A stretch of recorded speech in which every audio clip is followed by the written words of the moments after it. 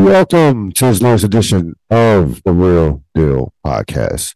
I'm your host, Joe Quinn, recording this on a late night Mother's Day Sunday. Hope all the mothers had a wonderful day out there. Certainly happy Mother's Day to everyone out there, including my own. Just hope everybody had a great day. We are going to this is going to be the beginning of a number of NBA podcasts throughout until the finals, running through the finals. So be ready for them. They're going to be coming fast and furious, starting with this one. And this, of course, is episode 883. And it was a Boston Massacre for the Philadelphia 76ers. And that's where we're going to begin. Boston advances to their second straight Eastern Conference Finals, their fifth in 7 years. Defeat taking out the Philadelphia 76ers 112-88. This game was decided in a third quarter where Boston would outscore Philadelphia 33-10. And it started out the third quarter 25, going on a 25-6 run to start out. Philadelphia actually had a lead in this game, believe it or not, a 9-point lead early in midway in the first quarter, and then kind of went back and forth in the second quarter before Boston found this footing. Before I even deal with the Celtic part of this, because the Jason Tatum performance is one of the best Game 7 performances of all time. It just is, without question. I know as a Laker fan, it's hard for me to say anything nice about the Celtics, but look, greatness is greatness. He was spectacular, and not just with the scoring, but just the all-around game, his defense, the floor game, no turnovers. So I'll save Tatum and the Celtics for a little bit later. You're gonna hear when it comes to the Sixers, come tomorrow on the radios, the blogs, the internet, Twitter, whatever. You're gonna hear a lot of bashing of two people, James Harden and Doc Rivers. Now, Doc Rivers again lost another Game 7. He is now 6-10 all time in Game 7s. He's only Doc keeps racking up these numbers with these losses. So 6-10 all time in Game 7s. His record in closeout games is like 17-34 all time. James Harden again, 9 points, another no-show in a big game, in a Game 7 or an elimination game. We've seen a number of those over the course of his Hall of Fame career. I'm not blaming either one of those guys. To be honest with you, the guy who should get the brunt of the blame, the guy who every finger should be pointed at, is number 21, and that is your 2022-2023 NBA MVP, Joel Embiid. Embiid in this game was 5 for 18, 15 points, and 4 turnovers in this game. He was an absolute no-show.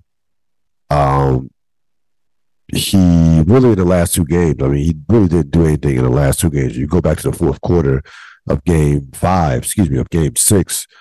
And I understand that he didn't touch the ball the last 4 minutes, but you are the MVP. You should demand the ball. Like that wasn't any excuse, but he was a no-show in the fourth quarter of that game. Had a pedestrian 26-10, 9 for 19, whatever. That's pedestrian for him, for a guy who averages 30, who during the season averaged 33, 10, and 4 over the course of his MVP season. So 26-10 is just not going to cut it. But this game, he was just awful from the start. You would think that a guy who nightly gets double teamed would understand where double team is coming from.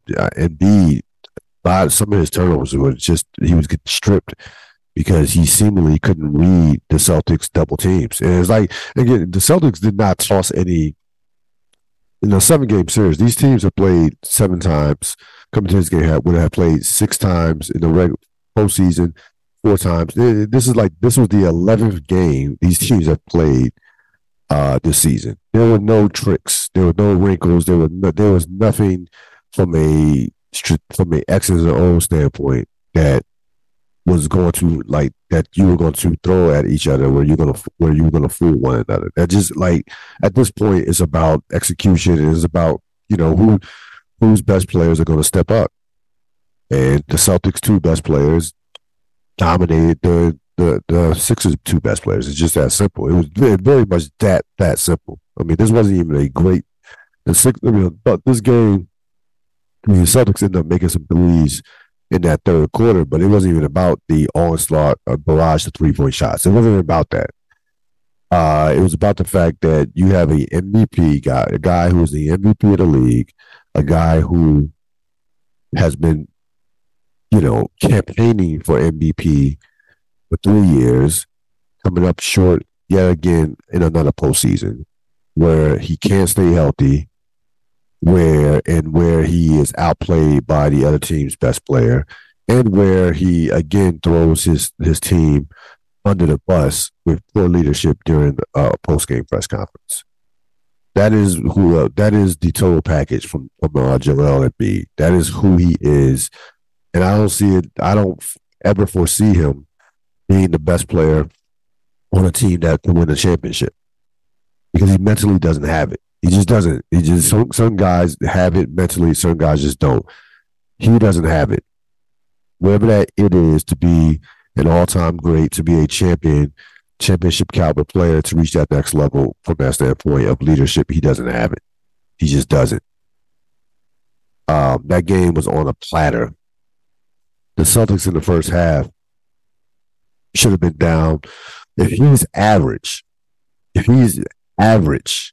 in the first half, the Celtics should have been down any 10 to 12 points if he plays average basketball. I mean, you had PJ Tucker making shots early on.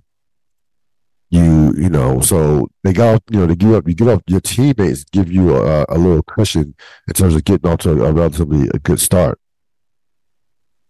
But he was nowhere to be found. And again, I'm not blaming James Harden. We know how James Harden moves in these games. And the bottom line, here's the bottom line too, people, before you really go on before you point the finger at James Harden. James Harden single-handedly won you 2 games in this. If you're a Sixer fan, James Harden won you 2 games in this series.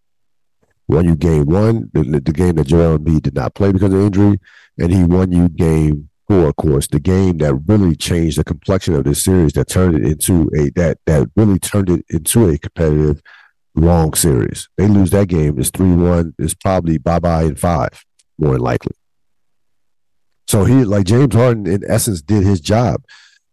If you're a superstar player, if you are a player that's considered to be an all-time great talent, you have to win at least 1, if not 2 games over the course of a 7-game series. Joel Embiid did not win the 1 game in this series. The other game that they won, the game 5, that to me was a collective effort. Ty Maxey had 30 in that game. Yeah, Embiid had 33 and 7. Played well, but he wasn't the singular reason why they won that game. That was a collective to me. That was a collective effort. Harden played well in that game. Maxey played well in that game. And so did Tobias Harris played well in that game. And the Celtics simply just, shit in their pants, basically. Celtics were awful in that game. In that game 5 at home. Inexplicably awful. He didn't win them 1 game in this series. Not 1. And the problem the Sixers have is their 2 leading guys are in essence the same player from a standpoint of not stylistically, but from a standpoint of they are regular season, they are great regular season players who in the postseason are just not going to get it done. Embiid is what Harden was 3 years ago, a dominant regular season player who is going to continuously come up small in the postseason. The difference is at least Harden would stay healthy in the postseason when he came up small. Embiid can't even, Embiid can't even make it through a postseason staying healthy. So at least Harden has some durability. And by the way, at least Harden was able to get his team to a couple of conference finals when he was with Houston. So that's the difference. But I squarely put this on Joel Embiid. It's not even a question. It's not even a debate to me. Here's what Embiid said at the post-game press conference. Me and James can't win alone. That's why basketball is played 5-on-5. That is your MVP. If you're a Sixer fan, that is your leader. That's the guy who you've built your franchise around. And that is a guy who, that's not a championship mentality. That's not what you want to hear when in a game 7, you've gone 5 for 18, 15 points and 4 turnovers. It's not like, that's not what you want to hear. What you want to hear was, hey, I should have played better. I can play better. I'm going to be on a mission for next season. I still think we can get it done, so on and so on. Not, hey, my teammates aren't good enough, which in essence is what he said. What he says is me and James can't do it by ourselves. Basically you were throwing the team under the bus. And by the way, the team, so he and Harden go, look, these numbers here. I have them here. Harden and Embiid combined to shoot 27% from the field. The rest of their other role players shot 50% from the field. So the role players were actually not the problem in this game. Jaylen Brown and Jason Tatum outscored Joel Embiid and James Harden 76 to 24. Think about that. Jason Tatum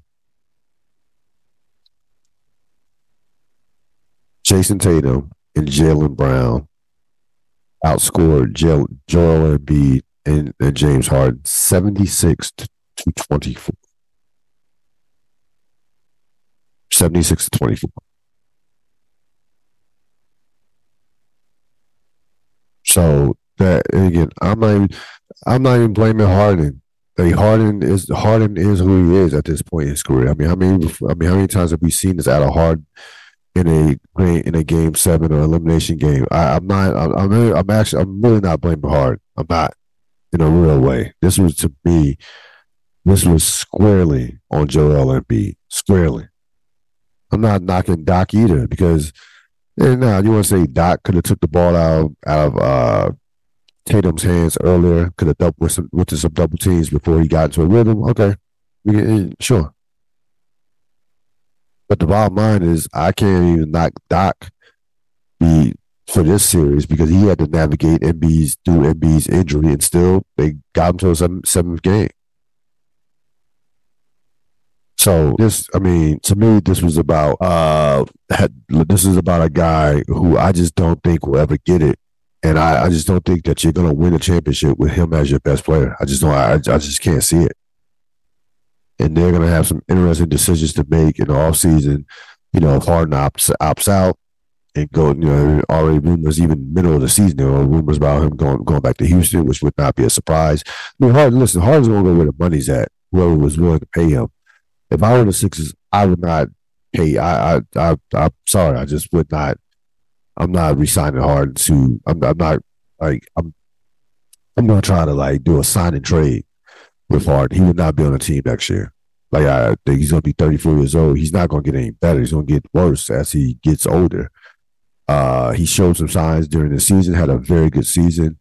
Had a couple good playoff games, and had a couple of games in this series. But he can't be. I don't think Harden. If I don't believe Harden, if Embiid can't be a number 1 on the championship team, I don't think Harden can't. I don't think Harden can be a second best player on the championship team. I just don't feel that way anymore. So if I'm the Sixers, I would move off him and move in another direction. But they have made like that team could just this thing could completely just blow up from the standpoint of I could easily see them hard opting out, Doc being fired, and then be just demanding a trade. Those I can easily see that happening easily. And again, you look at the top of this franchise, they're just not. There's not much confidence to have about this franchise moving forward. I'm not believing in Daryl Morey. I'm not believing in him. Not believing in the coach. Not and be just top. Just from the top from the top up. I'm not believing in this franchise moving forward. With that being said, there was enough on this team to win a championship this year. Sorry, this is not the title was wide open this year. It's so wide open this year. There are no dominant teams. None.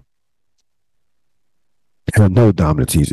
As talented as the Celtics are, they have a coach who could care less about defense. I mean, Missoula in the press conference they said, well, what was the difference in the second half? He said, well, what was the difference in the second half? Why were you able to break the game over? He says, our offense. Dude, you held the Sixers to 10 points. You held the Sixers to 10 points in the third quarter. In a stretch, there was a stretch where the Sixers didn't score a bucket for like 6 minutes. And he says, our offense. This guy is just obsessed with offense and 3-point shooting. He's like, defense is like, okay. Like, I'm not saying he doesn't care about defense, but I like everything is about the offense. If we don't play good defense, it's because of our offense. Like I'm not in love with him as a coach by any stretch of the imagination. Because, to be honest with you, because really this series with Embiid playing the way he played, this series shouldn't even went to 7 games. To be honest with you, Embiid missing one, missing game 1, being compromised physically for the first couple games, and not having an okay series at best. Okay series. This series shouldn't even win 7 games. Harden being up and down. So, but I mean, Boston is not this great, all-time team by any stretch. They are very flawed in terms of just, counting too much on a 3-point shot. Just from a philosophical standpoint, with I'm just not sold on the coach. And he's still going through his growing pains as a first-year coach. But as far as Philadelphia goes, I think that they're going to take a step back in the future. I don't even think they're going to be this good next year, but this good come next year. I can see them taking a couple steps back. I really thought that they had enough to win a championship this year. I really did. Considering where we're at, considering how wacky and wild this postseason has been, and just like everything was breaking right for them. I mean, no Giannis. You look at the chaos in the West, Golden State down a peg. Everything that went on with Memphis.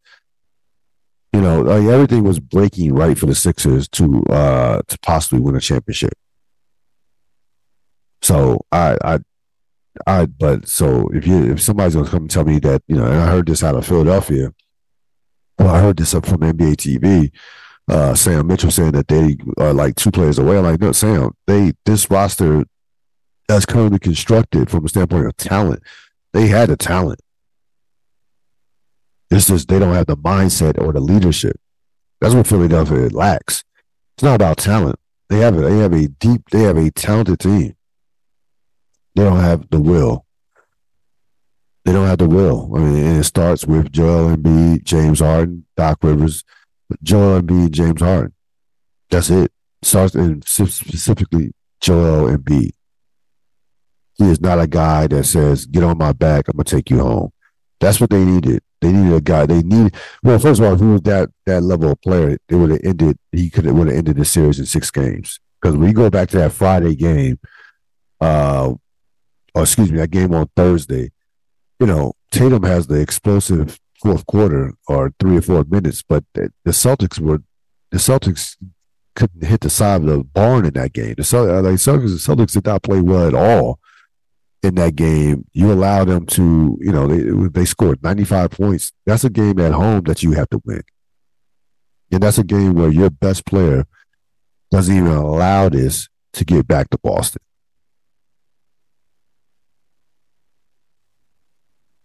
From a Celtic perspective, the Tatum performance is one for the ages.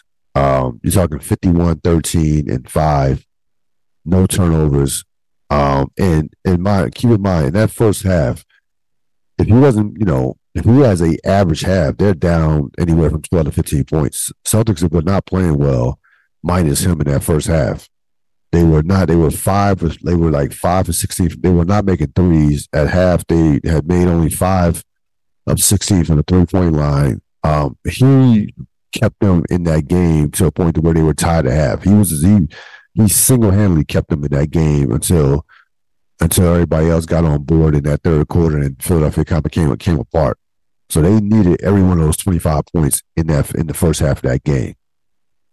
And you're talking about in a game 7, going for 51 to 13, following the fourth quarter he had with the 16-point fourth quarter that he had after coming into that fourth quarter with only 3 points.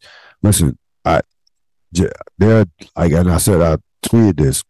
There are only 3 other players in the league that I would start my franchise off before I would start my franchise with Jason Tatum: Giannis, the Joker, and Luka. Those are the only 3 guys. If I'm starting a franchise today, those are the only 3 guys that I would take over Jason Tatum as far as starting the franchise. Because he's not going to be afraid of the moment. He's not like I think is a legit top 7 to 8 player in the league.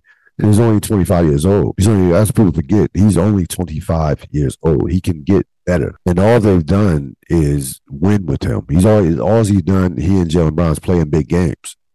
Like I said, this is their 4th conference finals as a duo. The Celtics' 5th conference finals overall in the last 7 years. So more years than not, they're good. They're almost automatic to go to the conference finals. So his performance, again, it's one of those performances that if you're a Boston fan, you will never forget about.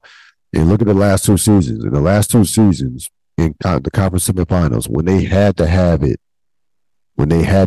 performance to save their season, he gave it to them. Last year, it was Game 6 in Milwaukee. He goes for 46. This year, it's the Game 7. And then really, I can tell you, it's Game 6, fourth quarter. He saves their season, even though he was bad the first 3 quarters, but he, was the difference in the fourth quarter. And Game 7, he was, just spectacular in Game 7. It was just one of those virtuoso performances that I'm sure Celtic fans will remember forever. And again, you have to remember he's only 25 years old. So I think that there have been times, even this happened during the finals, where when he doesn't play well, it says, well, he's not on that level. Well, there are only a handful of guys that are better than him right now. There are only about 4 or 5 guys. You want to say Giannis is better? Clearly, yes. The Joker better? Yes. Steph Curry? Yes. That's about it. Like you're taking Devin Booker? No, sorry, I wouldn't take him. I wouldn't take Devin Booker over him, despite how well Devin Booker played in the playoffs this year. Kevin Durant? Will I take Kevin Durant over him right now? No, sorry, I'm not. Not right now. Not with the durability issues that Kevin Durant has. No, I'm not taking Kevin Durant over Jason Tatum. So who else are we talking about here? We're talking about only about 3 or 4 players that you can say are clearly better players than him.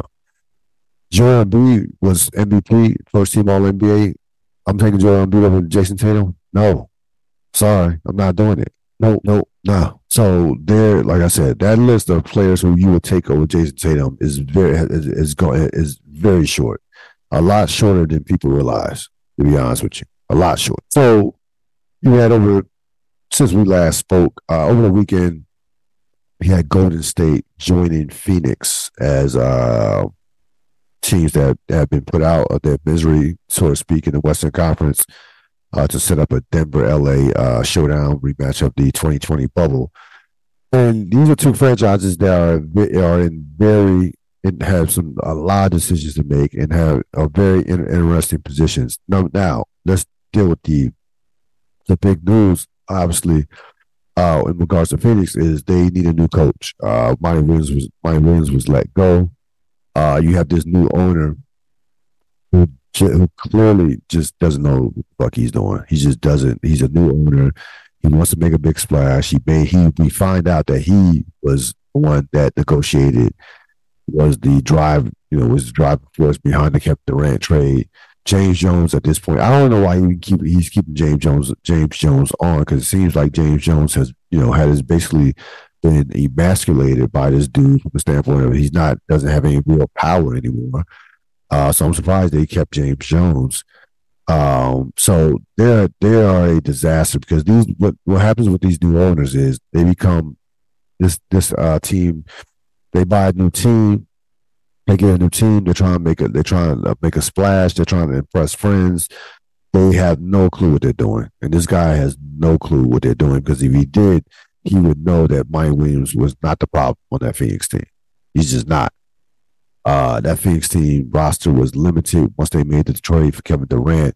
The DeAndre Ayton thing never kind of festered over the course of the season. That never got rectified. And that was the one thing, if you're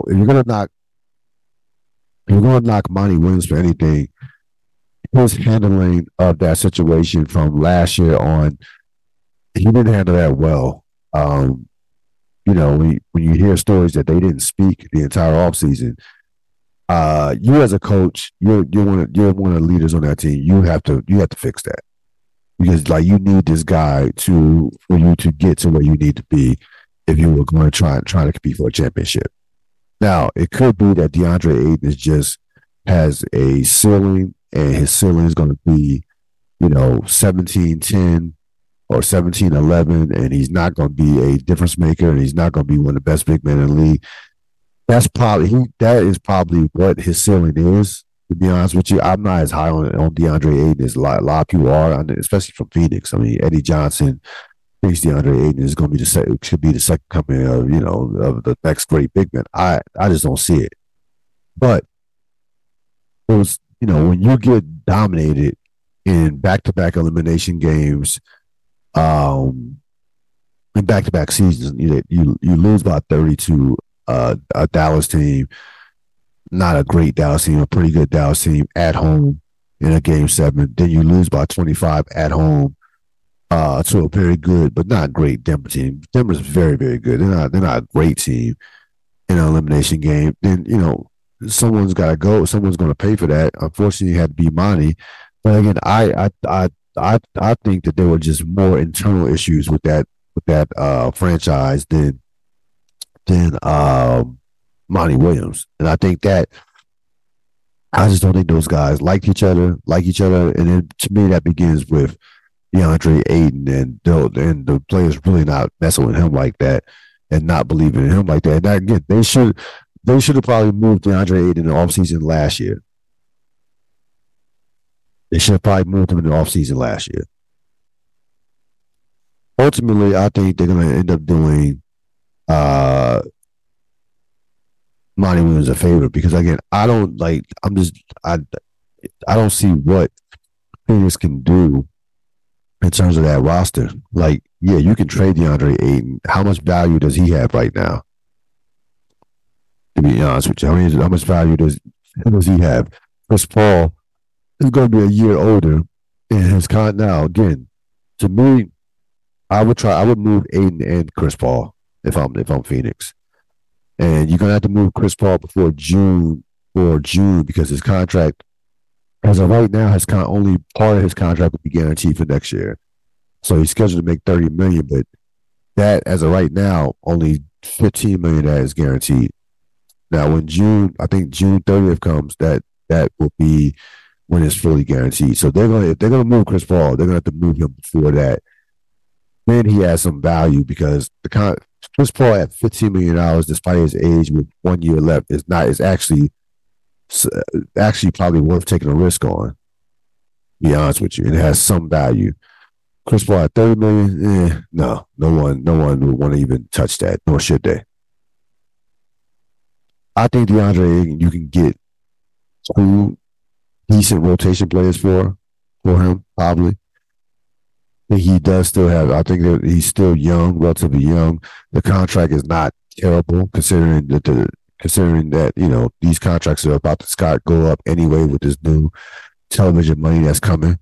So once that new television money comes in, certain contracts are not going to look as bad as they look right now. Just similar to like Jordan Poole's contract will not look as bad as it looks. Come the next television deal. But Phoenix is a mess right now. I mean, Kevin Durant's not getting any younger. You have one piece diamond, and that's of course Devin Booker. But you don't have much else after that. And you traded all your assets to get Kevin Durant. As far as Golden State goes, I think Golden State is probably is in more clearly in more in superior shape than what Phoenix is, but they of course have their decisions to make of their own as far as what they needed to do with that roster. I think Golden State, Jordan Poole, you can move Jordan Poole. I think they will probably resign Clay and Draymond at reasonable deals. I don't think they're going to get big. I don't think either one of those guys is getting big money, especially Clay. Clay is eligible for extension, 4 years, $200 million. He will not sniff that. I don't think. And I think if you're Golden State, similar to Phoenix, you have a player for different reasons that you just absolutely cannot bring back, and that's Jordan Poole. Jordan Poole last year in the postseason was 17 points on 50% shooting and had a number of games, and he was inconsistent at times, but had a number of games. He had a couple games where he was the difference in those games. This year, Jordan Poole was 10 points a game on about 34% shooting.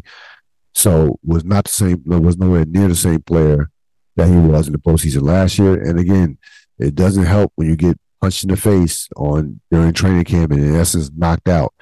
They, as a team, he as a player, never recovered from that.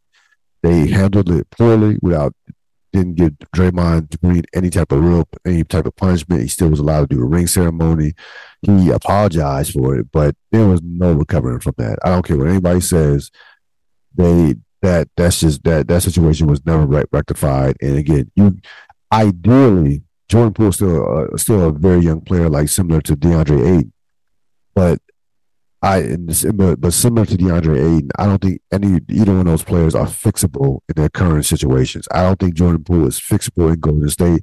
I could see Jordan Poole going on another team and averaging 20, 25 points a game. He is a pure scorer. He can get buckets. Now, he can average that, and the team's not going to win. He's not a number one or two, he's not a number one or two on a team that can win a championship. Maybe he could develop into a number 3 or 4, but he can score. That's one thing he can do is score. And again, I don't think his contract is that bad considering the fact that he can score, considering the fact of how young he is. So I still think I do think that they will have to move him and to try to get some, maybe try to get some added depth for him, or even a draft pick. But Jordan Poole has to go. Like he absolutely has to go for them to move forward. You cannot have him. That situation is done. It is. That situation is like that whole dynamic in that locker room. I don't care what anybody says. They're going to side with Draymond Green because Draymond Green has won championships with him. Nobody in that locker room. No one who means anything or who matters in that situation in that locker room is going to point the finger at Draymond Green. This is just not going to happen versus Jordan Poole. Even though Jordan Poole was in that situation was the victim. He got knocked out and punched in the face. and Draymond was clearly wrong. But you can't have him back on the team next year. Um, I'm not willing to say Golden State. Golden State still has Steph Curry. Steph Curry is still one of the top 5 players in the league. Um, Even at the age of 35, I think he's never been better, to be honest with you, as far as what he could do, all of his all-around skill, and still shoot the ball at a high level. So, Steph Curry is still Steph Curry. And Klay Thompson, regular season, and I know Klay was awful, especially in this playoff series against the Lakers. He was horrible, 3 for 19 in that game 6. But Klay still was 21 points and 40% on 3-point shooting this year. The thing about Klay Thompson is he's no longer the dude who, if he's not making shots, then you can't have him on the court in certain situations. And they're gonna have to add some pieces to where you can afford to take Klay off the court if he's not making shots. This year, Steve Kerr did not have that luxury. And that's where player development is going to have to come in for Golden State, because there's no reason whatsoever why Jonathan Kuminga should not be playing playoff minutes at this stage in his career right now. That guy has far too much talent, and for what he can do is tailor made for today's NBA. As an athletic, 6'7" guy, can defend, block shots. Not polished yet offensively, but they have completely dropped the ball on him as far as his development. He should be getting playoff minutes he should have been able to contribute in this series. To me, the biggest move they're gonna do, the most important part of their offseason could be his development. Jonathan Kuminga. Kuminga should be able to get minutes. He should be a guy next year that, in essence, should be anywhere from 15 to 17 points in the regular season, take pressure off Klay, Draymond, and some of their older players, and in the postseason get legitimate postseason minutes to where he can fill in that offensive load for when they replace Jordan Poole, if and when they replace Jordan Poole. So again, 2 teams that are kind of at a crossroads. Even Golden State, Bob Myers might not even be back, so that would be a major loss. Phoenix, again, don't have expectations for Phoenix. Phoenix is up six. They are up Schitt's Creek without a paddle. They're in a lot of trouble as a franchise.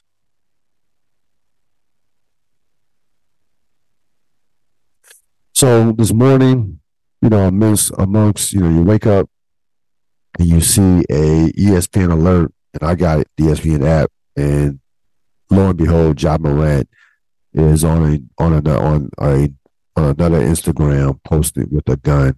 Again, I don't know how old this video is when it came out. The bottom line is he's was on a video with a gun in his hand once again. Now, come today, come tomorrow, you're going to hear the same shit. Everything that Ja Morant has to lose in regards to this, his shoe contracts, his endorsements. You're going to hear all that bullshit. And all that could be true. That is missing. People are missing the forest from the trees. I don't care about the money that Ja Morant could lose in this situation. What I care about is Ja Morant, the human being, and how much has to be taken from him in order for him to wake up and turn his life around. So the first thing, he goes through the situation a couple months ago in March at the strip club with the gun. He gets suspended for, in essence, 8 games. He gets publicly embarrassed, goes through this fake rehab, does the apology on ESPN or ABC with Jalen Rose. So that all was on the surface bullshit. Ja just going through the regular. All right, just to say that, hey, I get it now, and so on and so on. Even the press conference after they were eliminated by the Lakers, my actions contribute to us losing. Cool. And no shit. That's minuscule, right? That's minuscule. You still have millions of dollars, tens of millions of dollars in the bank. You're still John Morant. You're still the face of the franchise, and so on and so on. I fear, and I hope I'm wrong, that in order for John Morant to turn this thing around and turn his life around, that he's going to probably have to hit rock bottom. When I mean turn his life around, I'm not even talking basketball. I'm talking about turn his life around. That's what I fear. And I don't. Again, you're gonna hear this tomorrow. And I saw this on Twitter about trying to basically conflate the the gun issue with punishment, with his punishment, and so on and so on. This is not a John Moran having a gun. This is not a gun issue per se. This is not about gun laws. It's not about Second Amendment rights and right to bear arms. It's not. I've heard all types of shit like, he's not dangerous. I saw one thing. Well, him waving a gun is not irresponsible. That's what I heard on the internet. You see a lot on the internet. I saw on Twitter. Him waving a gun in a video is not irresponsible. Okay. And it actually is not a threat to anybody. Cool. It's not a threat to anybody. Do I fear John Morant? Do I fear John Morant because he's holding a gun in a video? No. Do I think John Morant is a threat to society because he's holding a gun in a Instagram live video? No. That's not the point. John Morant is a threat to himself right now. He is his own worst enemy right now. And I keep hearing also, the people that he surrounded himself with, that he has to move different from that standpoint. Sure. I'm not so sure it would change if he was by himself. Right now, John Morant's biggest enemy is John Morant. Like, no one's making John Morant do this. Like, it's not him trying to be with the in crowd. He is making these decisions. That's the scary part about it. Like, he's like, this is him. Like, he's steering this shit. So please, let's not get sidetracked with his contracts, his endorsements, and also the gun issue in terms of let's not make this about right to bear arms. That I don't want to hear that shit. Those are two separate issues. The issue here is you have a 23-year-old young man who, frankly, is lost right now. He's lost. That's all there is to it. He's lost. And again, I can't sit and tell you, I don't know what the solution is, what will turn around John Morant's life, how John Morant's going to, the light bulb, when the light bulb is going to turn on in terms of, hey, I need to change my ways. But I do fear that he's going to have to lose everything in order to turn this around. And that doesn't even guarantee anything. That doesn't even guarantee he turns it around. But I fear that he's going to have to lose. That's my biggest fear when it comes to John Morant. As far as the suspension goes, I think, you heard some of the personalities on television, you heard some people already talking possibly in terms of guessing that it could be a 20-25 game suspension. Is important. That's a big deal, but it's not a big deal. Like, I don't even think the suspension would wake him up. I don't even think a 20 to 25 game suspension will wake him up, to be honest with you. Now, I expect that the NBA will hit him hard with a suspension to start off the season. I do expect it to be double digits. I don't know if it's going to quite reach 20 or 25 games. I would guess probably maybe in that 10 to 15 range. Because remember, this still is a players' league, and there's still something like the NBA Players Association is relatively as in comparison to the NFL Players Association, does have some pull and has some power, and so so from that standpoint, yeah, he's going to get suspended, but that's neither here nor there. The point is, there's a lot of time between now and next season. You have a summer. We're approaching summer. Like, what's next? Like, what in terms of Ja Morant? Like, what is next? What is he going to do? What is he going to do next? That puts himself in a compromising position. Because just doesn't seem like this is going to stop. So again, you're going to hear a lot about the gun thing. As far as you're going to hear this turn into a gun argument in terms of, from that standpoint, you're going to hear endorsements. Fuck all that. I don't care about the gun part of it. I don't care about him. I don't care about the amount of endorsements that he can lose. What I care about is Ja Morant. That's what I care. That's what I care about, and him turning around his life. I've already discussed Monty Williams being out. Again, Monty Williams will have his pick of a job. Like Milwaukee.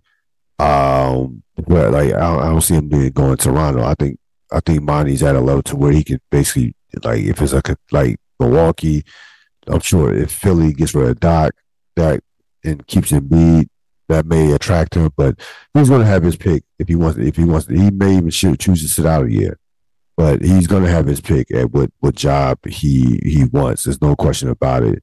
So it'd be very interesting to see what happens with that.